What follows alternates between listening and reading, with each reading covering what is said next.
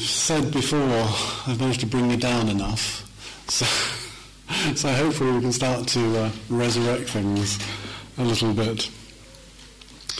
The main topic of what I want to talk about tonight is something which is known in Theravada Buddhism in particular as the 7 treasures. And this is a lovely little claim for you. It's 7 treasures that will make you rich beyond material wealth. How about that for a selling point? But before I get on to what the 7 treasures are, there we go, the cliffhanger again, what I want to kind of just talk about is just to go a little bit back to last night and talk about habit patterns and the power and the compulsion of those habit patterns, because let's not underestimate them. They're incredibly powerful. And you think you might be, as in a retreat or even just in your ordinary meditation practice at home, sailing along quite smoothly, and then they will erupt, as if they've never gone away, and they will come back into your minds. And as we were saying this morning, that the thought ends up becoming the deed here. So let us not underestimate the power of these and the compulsive power and the pull of these habit patterns, particularly when life gets hard. The temptation when life gets hard is always to drop back, as I was saying last night, into the familiar. You run to the familiar for comfort, and this was right at the tail end of what I was saying last night. We run back, even if we know it's bad for us, because we know it in some way. And as we sit here on our cushions, doing this retreat, you will get these habit patterns reasserting themselves, even after periods of relative quiet and relative stability. They will come back with a force and a vengeance as well. It's the revenge of the return of these habit patterns. So don't think they've gone away. But the problem is, of course, with all of these habit patterns, we invest them with far too much seriousness. We take them far, far too seriously. It's almost as if because we think it has to be important. Well, if you actually examined about 99% of your thought patterns, that's probably overestimating, but you can see what I mean. About 90-odd% or something like that is pretty irrelevant and pretty banal, most of it. But we take it terribly seriously, and it's almost as if we inflate what is coming into our minds simply because it comes into our minds by paying it great attention. And it's like paying attention, as I suggested one of the other evenings, to a spoilt child. Because they're attached to the ego, they're part of the ego's machinations, and therefore they want your attention. Come on, I want your attention. That's what they're saying to you. And what do? We follow meekly and say, yes, I'll give you my attention. I'm joking about this, but it's quite a serious business when, of course, you're caught up in their thrall, and when they seem to have this power over you. Now, one of the things I've been saying all over the week, all through meditation sessions, and it's something that's just so important, I just want to keep emphasizing and emphasizing and emphasizing it, which is pay attention. Pay attention to what's going on, but don't take it too seriously. Acknowledge what is there, but bring yourself back with attentiveness to what you are doing. Now, this word satipatthana, which, as I've said, and I gave a gloss the other night, but I just want to remind you, the word sati means to remember. That's one of its connotations. It has many, many other connotations. But an important one here that I really want to get through to you is that it's about remembering what you're doing. Actually being here in the present, doing what you're doing. Be that the washing up, the hoovering, the ironing, all of the mundane tasks that that often pop into our mind and we go, boring, because we're not used to exciting things. And these are not exciting. Well, try it out. Try it out with awareness. There's a lot more in them than you think. in these very ordinary tasks of just being centred where we are, rather than not being at home when we're doing them and distracting ourselves by all the myriads of ways that we can do that, and also by paying attention to this constant stream of thought which runs through our minds, which is pulling us in other directions and saying, you really shouldn't be doing that. That's not really very interesting. Yeah. You better go off and do something far more interesting. Well, and these sorts of things, and that's often what's going on in meditation, as that kind of talk I gave about 3 nights ago. Often that's what's going on in meditation. There's far more interesting things to do. There's far more captivating things to do. Rather than sitting here trying to develop metta. Sounds odd, doesn't it? Trying to develop love. There's far more interesting things to do. And develop love towards other beings and feelings and genuine kindness towards other beings, including ourselves. So these thoughts are likely to pull you off kilter every so often. But with that mind that welcomes them in as friends, but lets them go, there should be no problem. Now, it might have to be constantly reminding yourself to perceive your thought processes in that way, to see them as friends, to not see them as enemies. Thoughts are not your enemies, you're not what you think. That's a very good phrase. It's not my phrase. I think John Kabat-Zinn, it comes from John Kabat-Zinn. And it's a very interesting phrase. You're not what all these processes are. You're far more than all those thought processes. And you're far more than all of the compulsive habits that are there within those thought processes. And so, in constantly reminding ourselves, and constantly developing sati. In fact, the Buddha in the Satipatthana Sutta said there is one way. He calls it ekayana, which is there is one path or there is one vehicle, and that path is mindfulness. Mindfulness in all its ramifications, not just in one particular technique. It's mindfulness through all the 4 foundations. It's mindfulness as exhibited in the Brahmaviharas. And it's mindfulness in all the other spheres, including what I'm going to talk about tonight. So, this is the very real issue that we're confronting day to day, is the power and the compulsion of our habits. Our desires, very often. Our desires to want to do something. Remember what I was saying last night. That the arisal of desire, if one stays with it, it will decline. Because desire is just a thought, just like any other thought. It's just a very, very powerful thought, that is all. It's a very, very powerful compulsion. Now, to come to what I call the better story, how do we get ourselves out of this mess? This is the big one, the one that I'm sure we've all asked ourselves, how on earth did we get here and how do we get ourselves out of it? And really this is what the Buddhist path is all about, because once the diagnosis is complete, and in a way that is a very big task, we've only begun to scratch the surface of it in the talks I've been giving over the last few nights or so. It's a huge area, this area of the problem that we find ourselves in, because there will be new manifestations of a problem occurring in daily life again and again and again and again, and we're going to have to deal with them. And so the path itself is laid out in terms of a way, what's called a magga, a way to awakening, a way to wake ourselves up. Generally speaking, that path is called the Eightfold Path, and normally I would kind of launch into talking about the Eightfold Path at this point, but I'm not going to tonight. I'm going to leave this till tomorrow night, because I want to come back to some really firm psychological conditions which I think are really important to be aware of in the development of the path itself. And these are the 7 treasures, with their wonderful little selling tag. Making you rich beyond material wealth is what the Buddha said.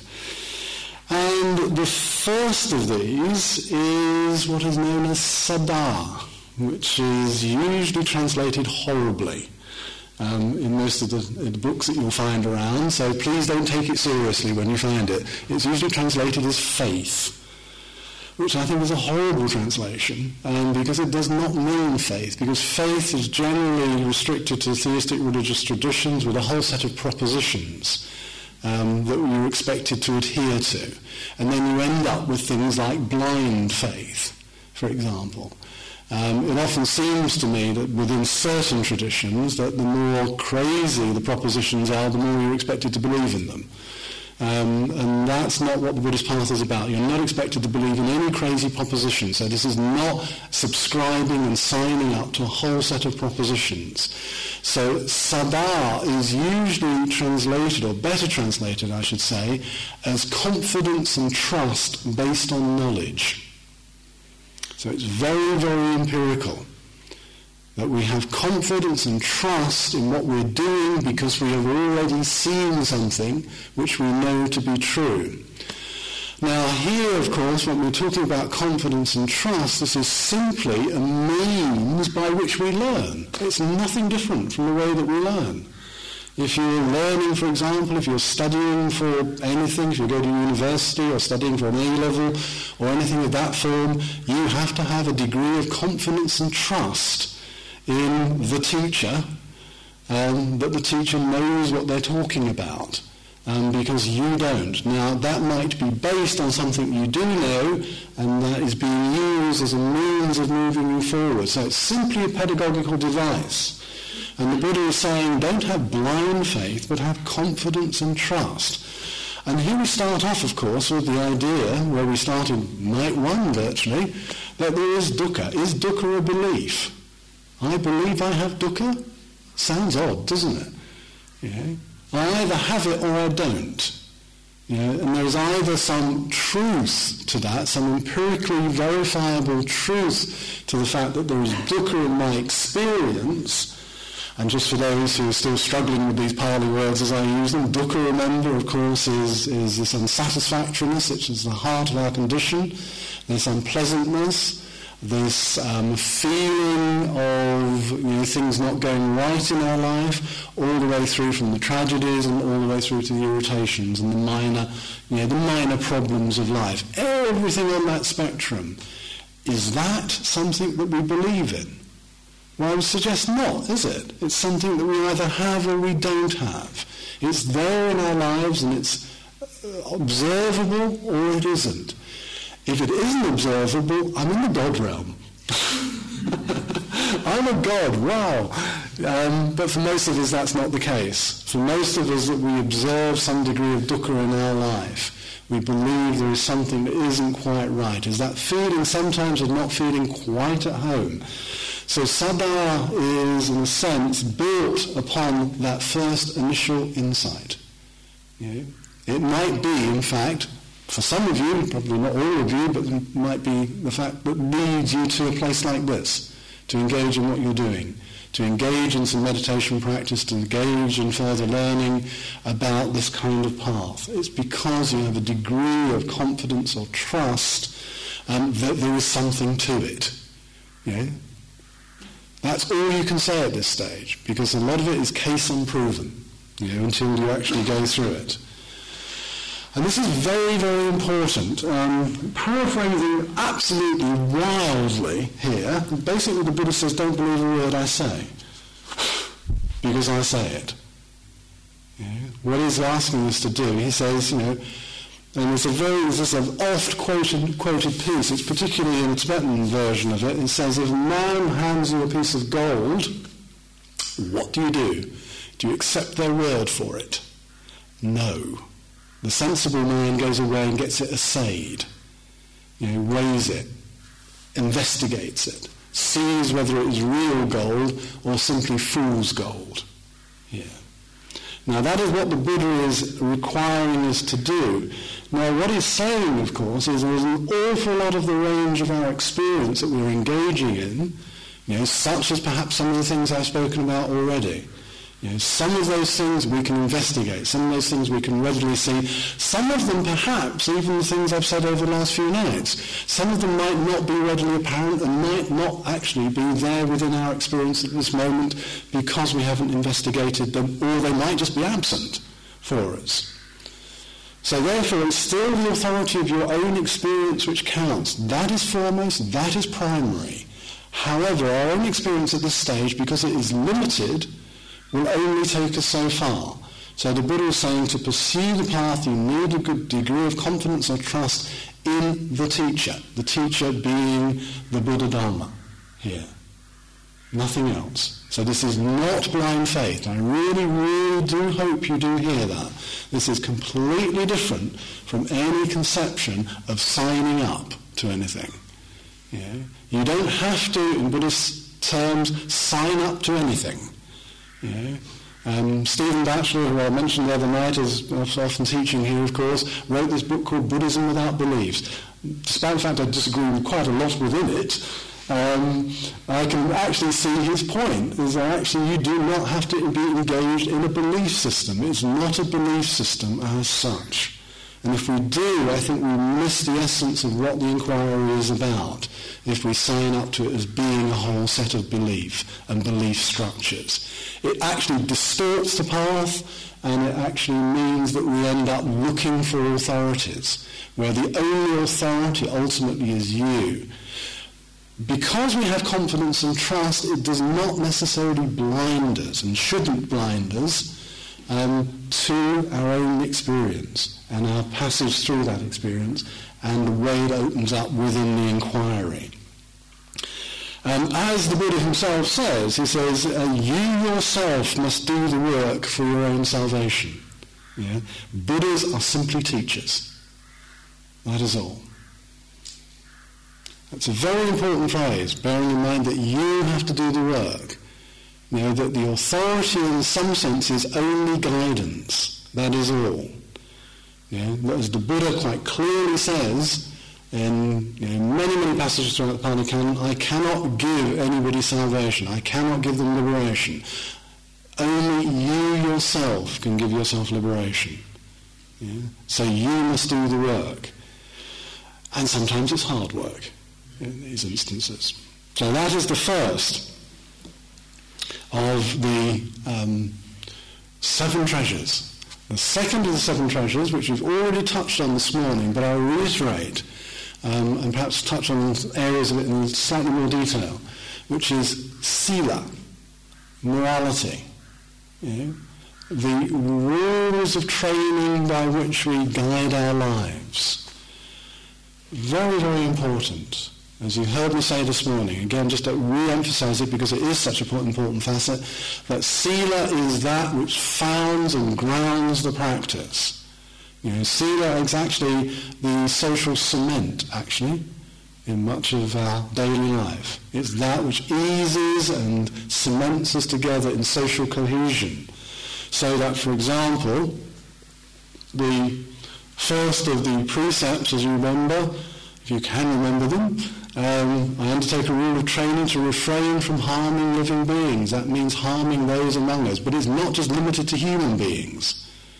It means all beings. And this is at the foundation of Buddhist practice. In fact, something the Buddha in some senses borrows slightly from Jainism, or Jainism as we usually kind of mispronounce it in English, from Jainism, which is ahimsa, non-violence. Yeah? But again, he finds a middle way. Because the Jains take this extreme version of non-violence, of kind of wearing face masks and looking constantly at the floor in case they're going to tread on a bug, and things like that. And so the Buddha's trying again to find a middle way between the ordinary ways of living and the extreme ways of the Jains. And this way becomes this way of non-harm that we are expected to live by as we move through life. So this means non-harming across this vast spectrum of our behaviour. Because we do harm in so many ways, as you heard me say this morning. You know, from the littlest, smallest dismissive gesture to the slightly harsher word, to the intonation in the voice which is slightly dismissive, to the not listening to somebody, for example, which can be extremely harmful to another. There's quite a reasonably famous, who's actually writes in French, but is Lithuanian by birth, ethicist called Emmanuel Levinas, who died probably about 5-6 years ago. And Emmanuel Levinas said the first ethical rule was expressed in the face. And the first ethical rule was, don't harm me, don't hurt me. So when you look at another, he's saying, that's the first thing that the face tells you, don't hurt me. It's very powerful as a thought, you know, because sometimes to look into the face of the other is to look into fear, to look into all sorts of worry about being hurt. Now, in a sense, I'm just using this because I think it's another example or expression of what is there in Buddhist thought, which is this absolute idea of non-harm as far as is possible. That doesn't mean, of course, wearing face masks and looking at your feet constantly in case you tread on a bug. It doesn't mean stop driving cars and things like that, because it's the intention to harm that's important. It's not the fact that sometimes we create harm inadvertently, although that still has its karmic consequences, and therefore we should be as aware as possible, but it's that absolute intention to harm. Now, given that we don't know ourselves terribly well, we often don't know what our intentions are. So some of these kind of so-called inadvertent harms that we do might actually be intentional. So therefore it requires us to examine our intentions as clearly and fully as possible. As you can see, an alert mind, a mind which is clear, a mind which is mindful, is what is required. So if you like, still, as I said right at the beginning of this, mindfulness is the chief way of dealing with our movement through life in all of these factors. In all of the seven treasures, in many ways, mindfulness is implied. In the Eightfold Path, mindfulness is actually one of the categories. Right mindfulness is actually one of the categories within the Eightfold Path. And of course it's not isolated to being one limb of the path. It permeates out through every other limb. So if you want a quick answer to what do we do about the mess, the first one is mindfulness. Mindfulness, but of course we have to have confidence and trust that mindfulness will work, don't we? To use it at all, we've got to have some degree of confidence and trust that it works. So in order to get that confidence and trust, we've got to have seen it working in some ways. Just by paying small degrees of attention, broadening that base of attention, and then moving it out and further into the deeper recesses of our ordinary daily life is what's required. And it means moving it out, of course, into this area of sila, our day-to-day doings. Now, again, and we're coming towards the end of the retreat. It's only 2 full days to go after today. And one of the things I do want to leave you with, of course, and I've mentioned this constantly, but I'm going to say it again, is not just about being here. It's about that day-to-day life. That is where it counts. That is where it's important. If it remains here, it's in a way not worth very much. If it just resides in this room. If it just resides, for example, as an awful lot of words which is only hitting me here rather than here. So it's meant to have an effect on this heart-mind, not simply on this intellect, on this mind. Now, nothing I'm saying, I presume, is very difficult to understand. Even dependent origination or situational patterning, as I told you last night, that's not difficult to understand, really. It's not that difficult. It's incredibly difficult to perceive, incredibly difficult to practice, to live in accordance with what is going on. So it requires a lot of you. So therefore we still come back to this trust and confidence, the means of inquiry, the impetus behind it. So coming back to sila again, sila itself, it's that non-harm. It's that not taking what is not offered. All the ways that we can do that, which I mentioned this morning, I just mentioned a few of them. The myriads of ways in which we can take things which are not offered to us. both globally, politically, and of course individually, and that's where it really counts for us, on this individual level. What are we doing where things are not offered to us? It might be very, very simple things, I suggested. I'm not going to go into the examples again because it's really quite unimportant, but just those simple little things where we appropriate something which isn't given or offered freely in life. Now that can be theft, but of course it's those little things which are much in a way more corrosive.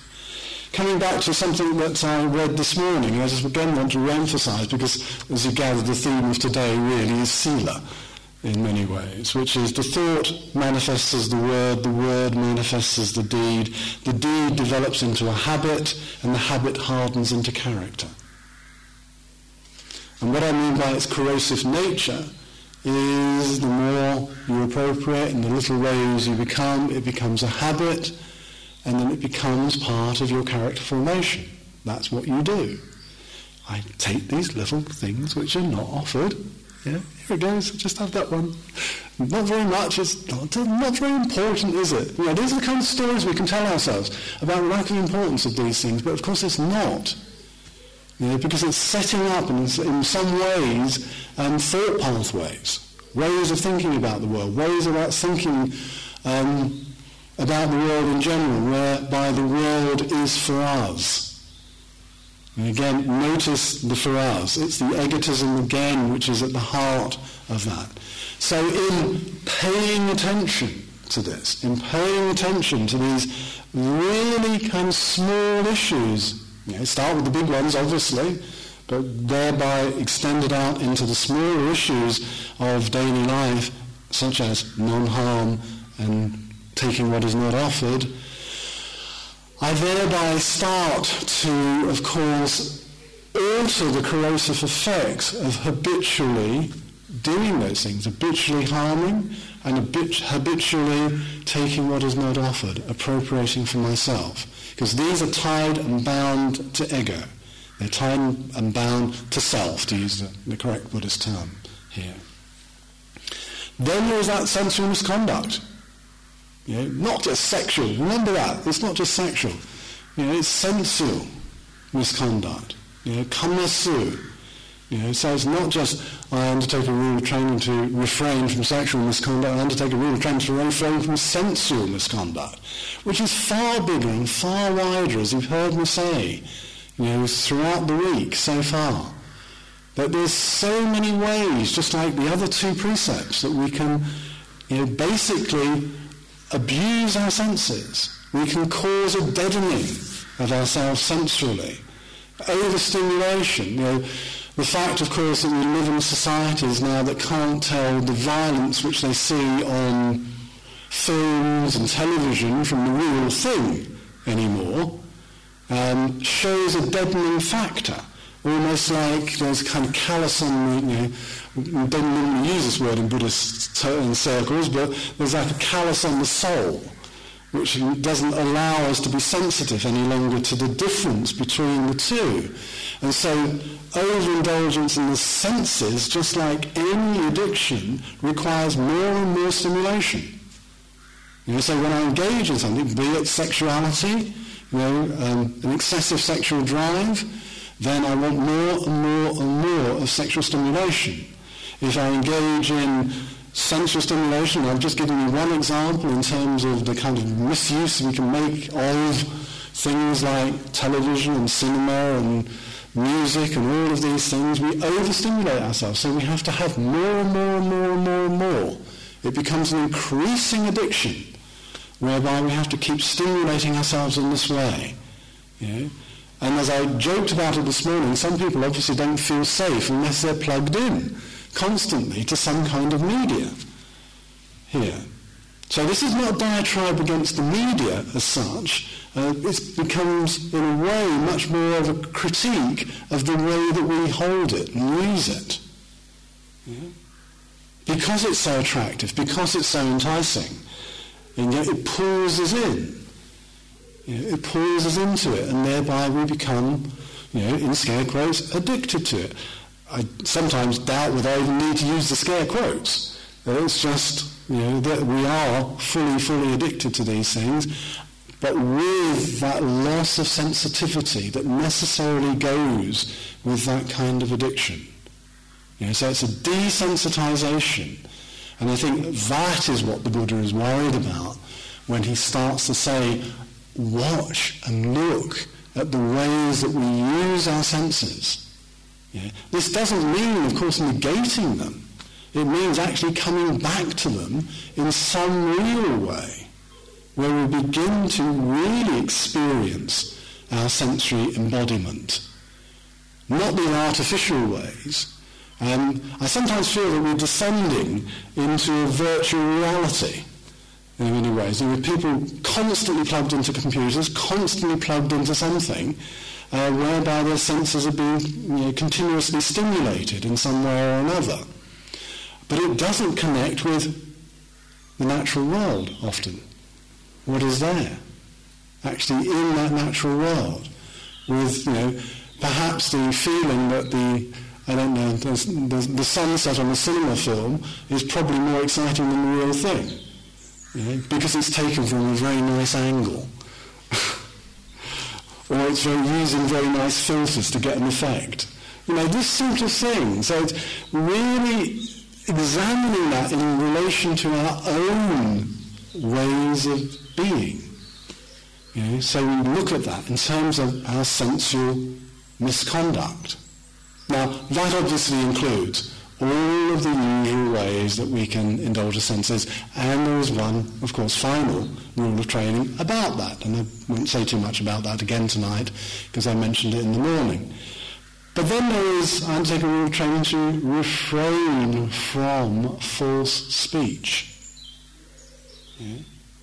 Now, what is false speech exactly? Well, it's obviously not telling lies, but is it? Is it? And this is just, again, just something I've put out there for you. Is it that tiny little twist or turn that you make in telling a story just to make it a little bit funnier? Is it that little bit of exaggeration you add when you say, I've had a hell of a day? I'm sure we've all been there and done this sort of thing. Is that false speech? Now, I'm not answering the question, I'm just asking it, I'm just posing it. Because in a sense, that is the sort of thing that's under investigation here. Might seem innocuous, but of course, like all of these things, it can become habitual. It can become habitual. The idea of not actually saying what is the case. But also it requires wisdom, because when we unpack false speech, as I mentioned this morning, in terms of the way the Sri Lankan tradition, extending 5 precepts into 8 precepts, then we get, of course, that false speech actually unpacks also in terms of harsh speech and divisive speech and then idle chatter.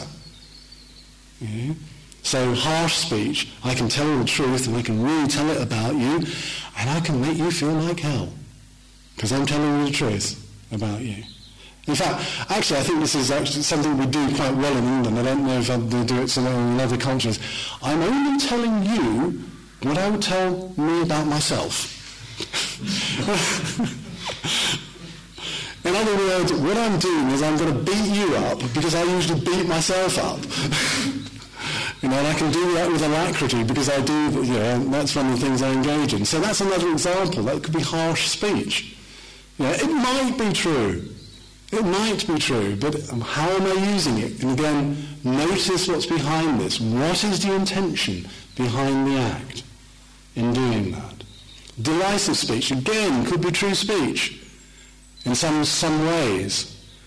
In other words, not factually incorrect, but is it used to create enmity between others? This was very important, actually, by the way, in the Buddhist Sangha, in the monastic community. There's lots of kind of ways of having to look at this. In the monastic rules, there's lots of things about the way that you speak to other monks because of creating division in the Sangha. And that is the only schism that you can actually have in Buddhism, is a division in the Sangha, created by often disputes about ways of living. That's the main way that you create division. And as you can see, a lot of what we do in ordinary life and through ordinary speech is divide one person against the other, quite subtly. Putting them into factions in some ways. It's quite a human trait to do that. Now, factually it might not be incorrect, but it could be divisive speech. Look at the intention, again, behind the act. I actually think all of this goes on in the workplace. Most of this goes on in the workplace, and to a greater and lesser extent. Something that certainly takes place in all forms of human activity is the next one, idle chatter. Actually, the literal translation of this is useless speech. Which I think is pretty cutting, isn't it? It makes sense. So idle chatter, we are engaging in idle chatter. No, it's not. Is it useless? What you just said. Once again, as you can hear throughout all of this, you have to look at the intention behind it, because it's the intention which will govern whether it becomes idle or useless or harsh or divisive or false in each of these instances.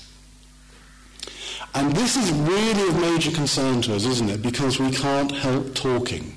Well, unless you're in Gaia House. But most of the time we're talking, actually even in Gaia House you're talking, is you're talking to yourselves. You can't stop it, can you? As you sit there in meditation, the chatter still goes on. Even if you pick up a book, you're chattering, go to bed, and you're still chattering away.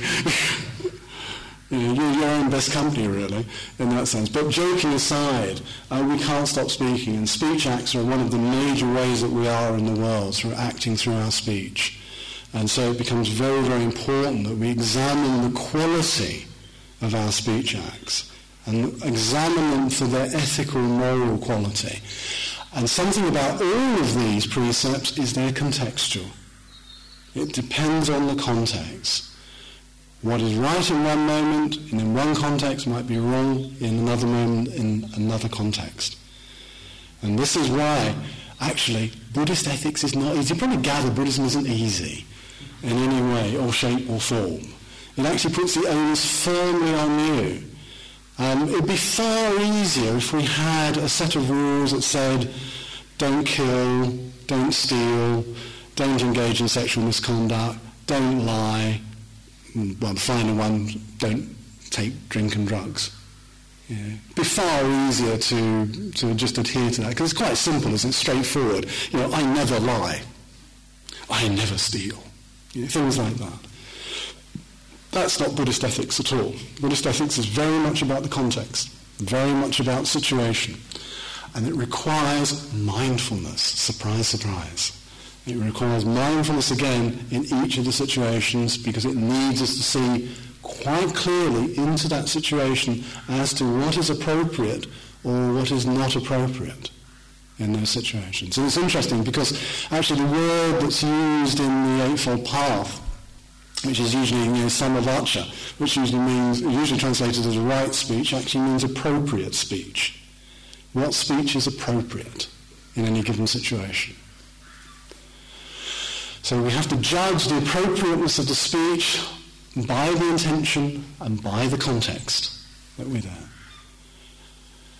Finally, of course, we have this business, and I won't go into this again, of drink and drugs. Basically, I undertake a rule of training to refrain from taking intoxicants which lead to heedlessness. I love the old-fashioned, I just love that word, heedlessness. It's a lovely resonance to it. Nice and old-fashioned. And what we mean by that, of course, it's going to lead, basically, to all of the infringement of the other precepts. Because, as we know, under the influence of strong drink and strong drugs, then it leads to, basically, loss of mindfulness. And that's basically what heedlessness refers to. The loss of mindfulness in given situations where we literally don't know what we're saying, don't know what we're doing, and often don't care in these situations under the influence of these things. And as I said this morning, again, just to emphasize it for those who were there this morning and for those who are just coming in this evening, I have to say it afresh, but this is very, very important because it militates actually against what the Buddhist path or the Buddha's path or the way is all about, this way of mindfulness. It's about keeping mindfulness. And I quoted this morning one of the seventh Dalai Lama's quotes, which was, why, if you're trying to clear the mind, knowingly take something which is poison? Why do that? It's quite powerful if you actually think about that phrase. Why, if you're trying to lead this particular life and clarify the mind, take poison? There are many, many ways of taking poison, by the way. Now, again, the 5 precepts, they overlap. They're not exclusive. As you can see, speech can be harm, and harm can be speech. And, sensory misconduct can be related to the 5th precept. Because the 5th precept itself, am I using, for example, a particular type of media as an intoxicant? Because I might not actually be taking or imbibing something, but I'm imbibing it in a different way. Imbibing it through my ears, through my eyes. So this is the way they interact here. And this is, for the lay people, the domain of sila. They're a little bit more complex if you're a monastic. There's just a mere 227 of them, instead of 5 or 8. So this is really, for the layperson, the guidance that we require in terms of sila. Okay, I'm going to mention one more of the treasures this evening. Actually, no, I'll mention 2. 2 for the price of 1. And this, again, is on the relationship of sila in many ways. And these are 2 Pali terms, which are quite difficult to translate. The first one in Pali is hiri, the second one is ottappa. Hiri and ottappa, usually translated as shame and fear of wrongdoing here. And what these are trying to indicate, and these are called the world-protecting dharmas here. Because in many ways this word hiri, which is usually translated, as I say, as shame, can also be translated as conscience and self-respect and the way that you are in regard to your own ethical principles. Here. This is all really contained in this word ottappa, which is, when you often experience a feeling of shame, as Buddhaghosa, one of the commentators, makes it quite clear, it's not the judgment of the world which is paramount here, it's the way that you see yourself in your own eyes that is paramount in this particular instance. So it's the way that you are judging yourself in this instance. And despite the fact we talk often in Buddhism, and I've tried to lay this out to you in quite a number of different ways, that we are not taking this really lacerating criticism to ourselves, but learning to be kind to ourselves. But Buddhism also still talks about, or the path still talks about the development of this sense of self-respect or conscience as being important, and to know when we've failed in our own eyes. To know when we've transgressed our own sense of ethics towards whatever it might be. It might be, for example, in regard to the precepts. You've come away from something, being at the party or something like that, and you've come away becoming aware that you've suddenly engaged in all of this mindless chatter. There's a wonderful quote actually in Kierkegaard's diary. Kierkegaard's a Danish philosopher. And he says in his diary one night, he says, "Tonight I was the life and soul of the party. Witticisms dripped from my lips, and conversation flowed. I came home and wanted to shoot myself."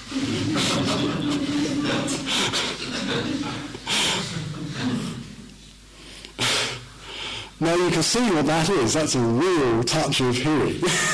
It's a real touch of shame or conscience about what you're engaging in. In other words, we fall short of our standards. And again, we can do that because of conditioning and being pulled into these situations. So hiri is something to be developed, our sense of conscience, our sense of our own self-respect. Because that is the other thing that goes, isn't it?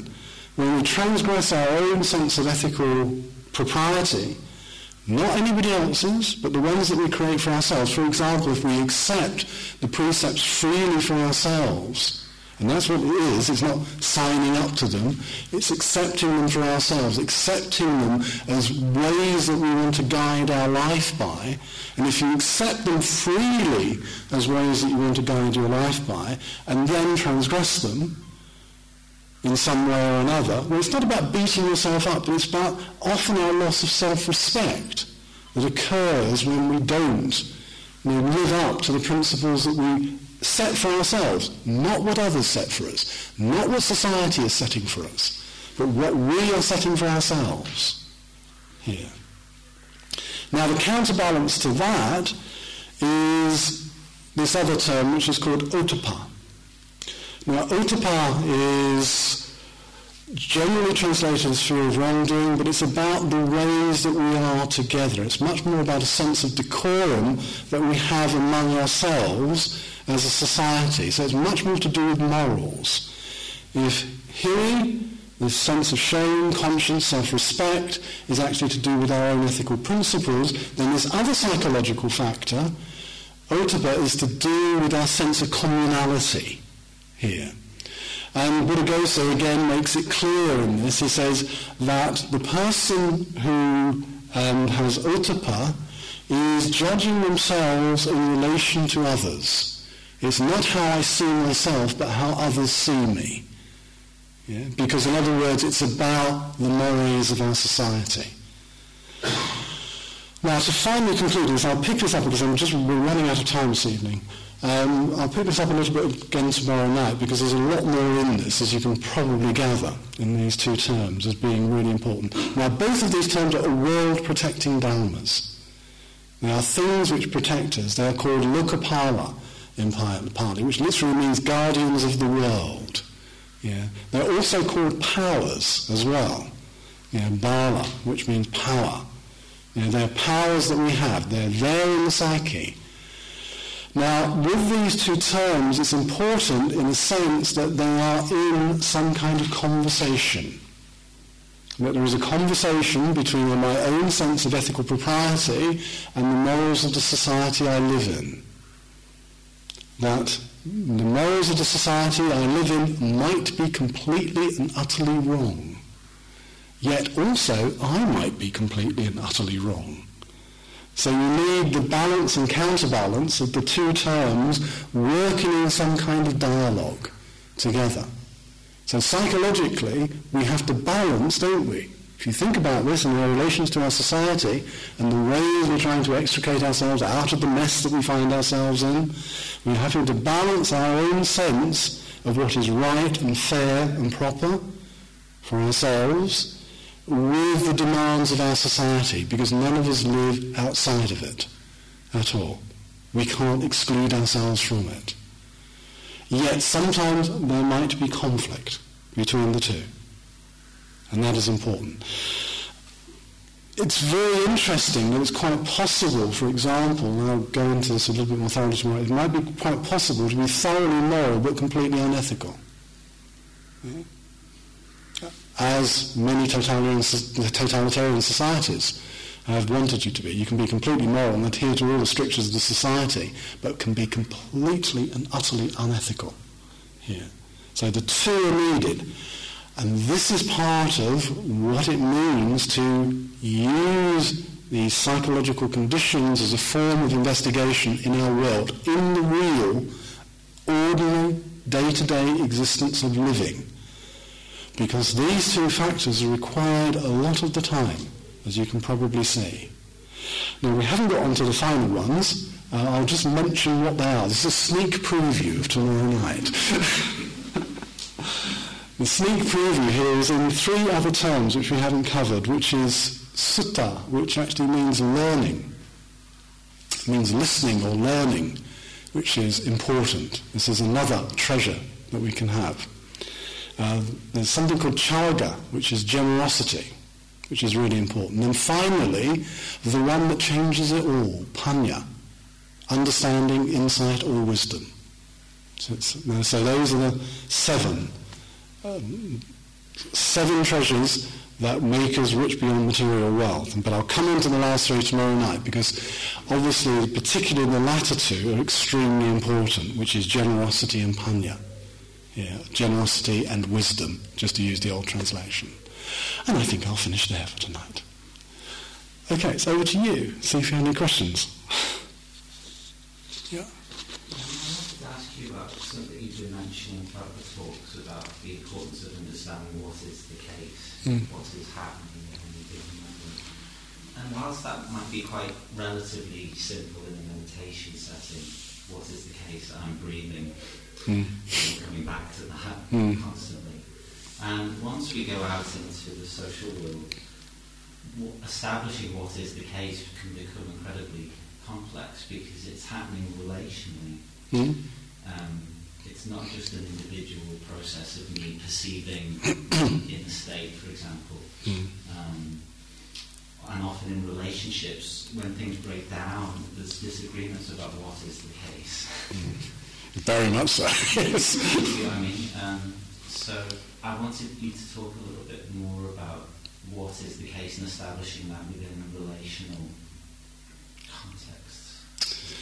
Okay, that's a very big issue, actually. No, it's a good question. I mean, Buddhism, let me say this in a sort of more Buddhist way than what is the case. I mean, Buddhism as a tradition, as a way of seeing things, is always seeing things the way they really are. They call it Yatabhutanam, which actually, the way they actually are. Not the way you would like them to be. Not the way I perceive it. You know, a lot of this relational stuff is about, well, I perceive it this way and you perceive it that way. Yeah. This is actually about the way it actually is. And what they talk about in this, and this actually relates to something I'll mention tomorrow night, is penetrating insight into the way things actually are. Sounds simple, doesn't it? Yeah. It's not so simple at all. And this is the eye of wisdom. This is the eye of panya, if I'm going to use the Pali term, which is meant to be brought to bear on any situation that we're in. So there's a kind of dispassion to it as well. Now, the kind of situations that you're talking about are extremely not dispassionate. You know, they're extremely passionate in terms, because they are perspectives. I mean, many philosophers over the centuries, particularly Nietzsche in the 19th century, thought there were only such things as perspectives. Didn't think there was any such thing as truth. He thought there was only what he called an army of marching metaphors. No truth whatsoever. Now, the Buddhist way is not that. There is a way things actually are. It's changing, though. And it's changing continuously. And this is part of the problem, for example, in even just the things I've referred to, like our ability to apply ethical principles to our lives, because, you know, what might be an appropriate ethical principle at one moment is no longer an ethical appropriate principle at the next moment, because it's changed. The moment has changed. Well, I'm sure we've all had this, haven't we? In conversation, for example, when you're in conversation with somebody and you go to say something which you feel the other person ought to hear, and something about the dynamics has suddenly changed. And it no longer seems appropriate to say that. And if you actually do say something, it's like blundering into that moment. The same is true of ethical principles. A lot of the way that we handle ethical ways of being in the world are actually blundering. Yeah? We kind of have a scattergun effect.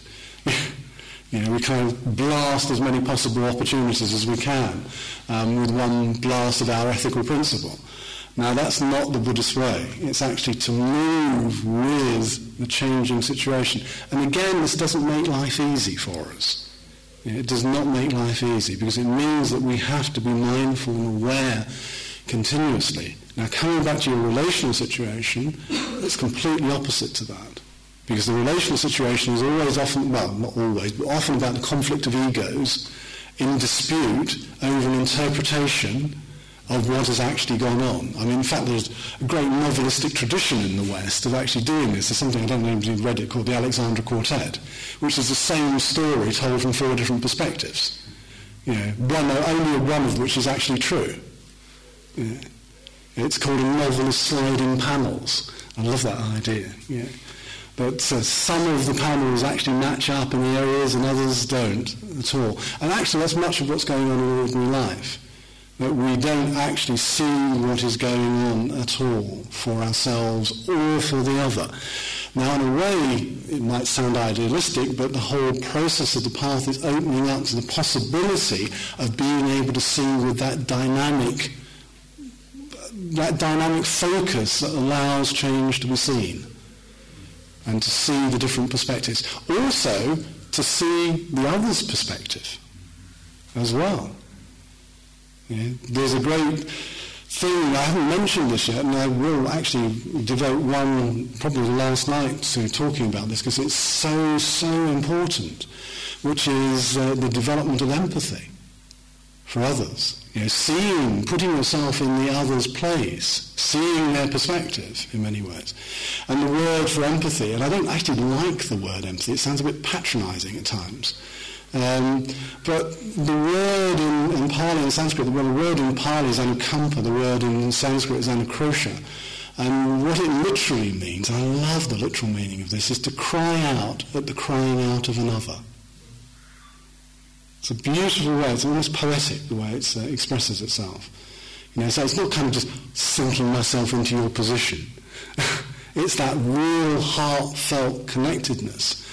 And again, that is about relation here. It's about the relational field that we're engaged in. So one of the things that we're expected to at least start to develop is this feeling for others. We're beginning stages. Metta is the beginning stage of it. Beginning to feel for others in some way. Feeling kindly towards them. Feeling, actually, and this might sound strange, towards an end of a metta retreat, other beings are quite lovable. That is what it's about, is actually that appreciation that there is lovability to other beings, no matter how irritating they are.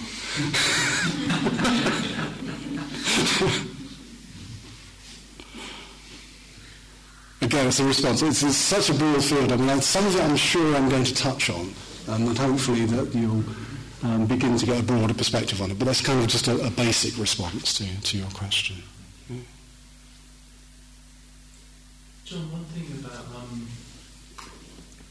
I'm not sure how to formulate it, but thinking about the difference between shame, which is obviously, as you're describing, a kind of a useful, powerful quality, and guilt and feeling kind of remorse and resentment, and how they can kind of something that's useful can slip into something that's not so useful.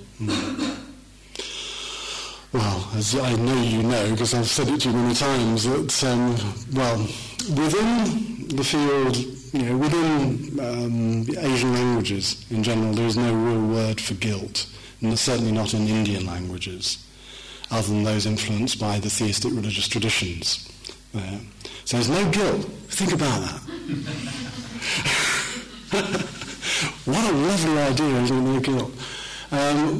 But there is shame, and the difference between the two is very important, because the idea of shame, which is this word hiri, which I've been translating as also self-respect and conscience, because it has both of those feelings within it. Because when I feel a sense of shame, I have a sense of conscience about having done something wrong.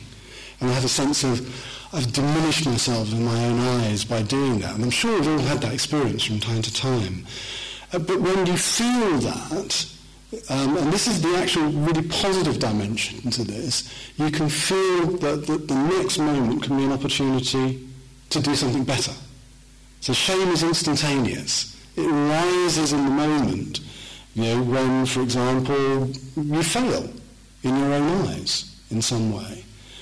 But it doesn't have what I think guilt has, which is what I call historical baggage. In other words, guilt is like a sack that we carry on our back. Historically, if I've done something in the past, I can feel guiltier about it sometimes now than I did 20 years ago when I did it. And that is the big thing about guilt. It's a psychological baggage that we carry along with us.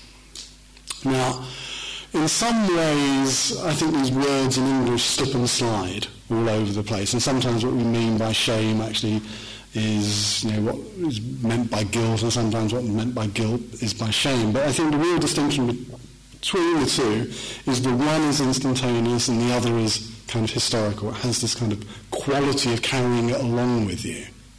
In other words, in fact, a lot of the conditioning within our societies is to make us feel guilty. You're guilty if you don't do X and Y and Z, and you're not a good person if you do these things. They're quite different from shame. They're very, very quite different. In fact, you're made to feel as if that's something you carry along with you all of the time. In fact, even our judicial system is based on that, isn't it? On guilt.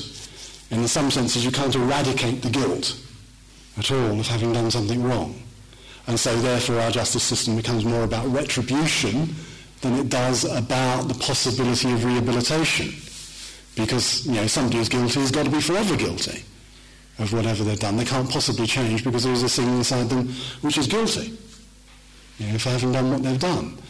And I think that's why I personally find the idea of shame and hearing within this psychological tradition far more useful than the notion of guilt, which seems to me to be just such unnecessary baggage that most people carry along with them.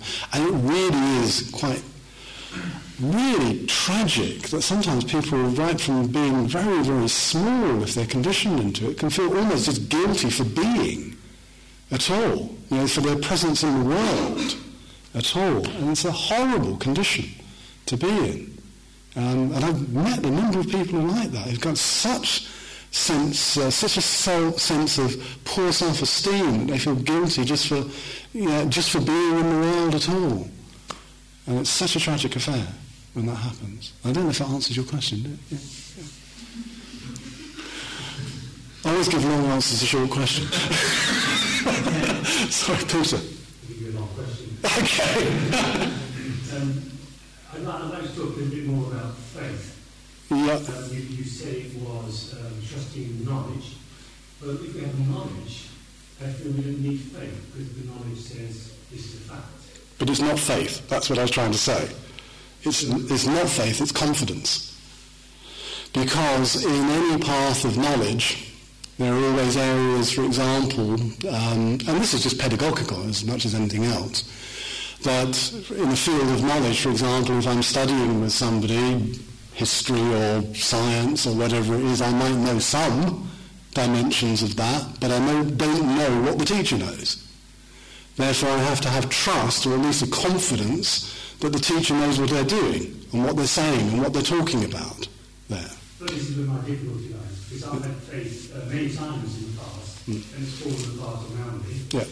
And in my Buddhist work, I only believe what I see, or what I feel, what I sense, which happens for me.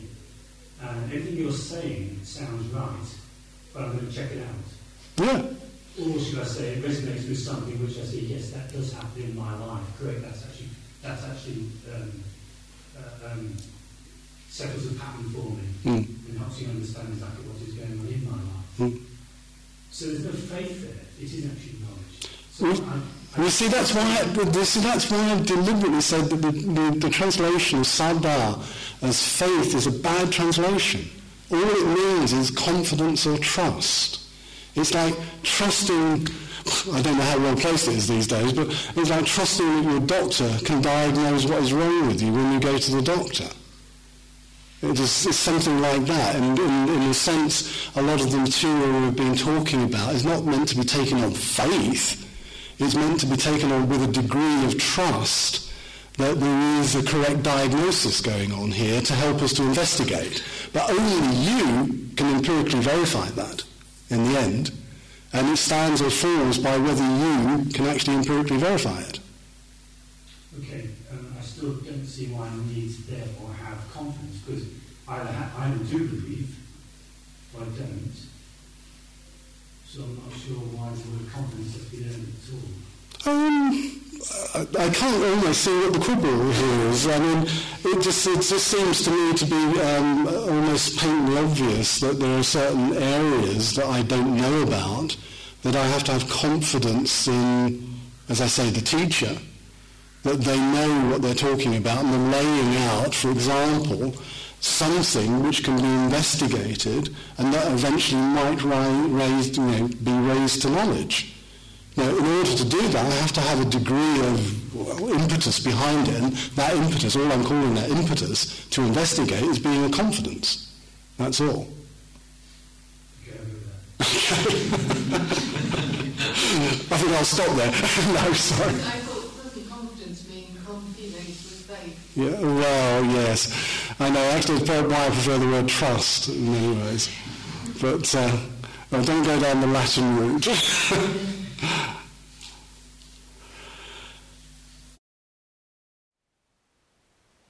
Thank you for listening. To learn how you can support the teachers and Dharma Seed, please visit dharmaseed.org/donate.